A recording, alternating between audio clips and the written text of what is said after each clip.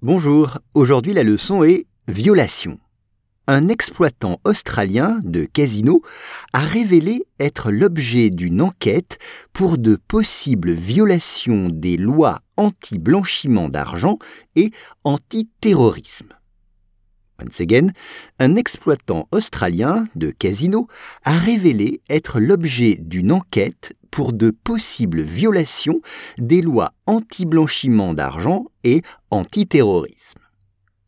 On commence avec un exploitant. Un exploitant, c'est quelqu'un qui exploite, qui a un commerce. C'est ça. Il a un commerce, il est un exploitant. On pourrait dire operator en anglais. Un exploitant. Il a un business de manière générale. C'est pas forcément un commerce, c'est un business. Il fait des affaires. Et cet exploitant, il est australien. Et c'est un exploitant de casino. Il a révélé. Revealed. Il a donc donné une information au public. Cette information était secrète, mais elle ne l'est plus. Elle est devenue publique. Il a révélé être l'objet. Être l'objet d'une enquête. Être l'objet d'une enquête, c'est subir une enquête. On fait une enquête sur lui.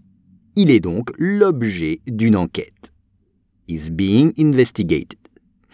Pour de possibles violations, c'est-à-dire en raison de ou à cause de possibles violations.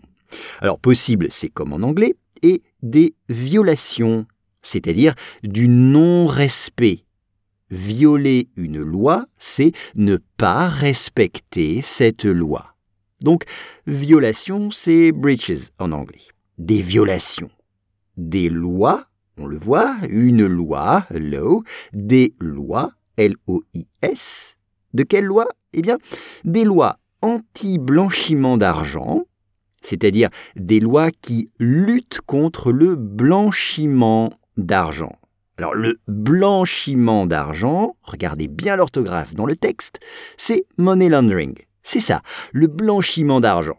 Vous savez, un moyen de blanchir de l'argent, c'est d'aller au casino. Comme ça, on gagne de l'argent propre, alors qu'on arrive parfois avec de l'argent sale. On a donc blanchi de l'argent. Le blanchiment d'argent, money laundering. Mais ce n'est pas tout. Ce sont aussi des violations de lois antiterroristes ou antiterrorisme, c'est-à-dire counter-terrorism. Antiterrorisme. Un exploitant australien de casino a révélé être l'objet d'une enquête pour de possibles violations des lois anti-blanchiment d'argent et anti-terrorisme.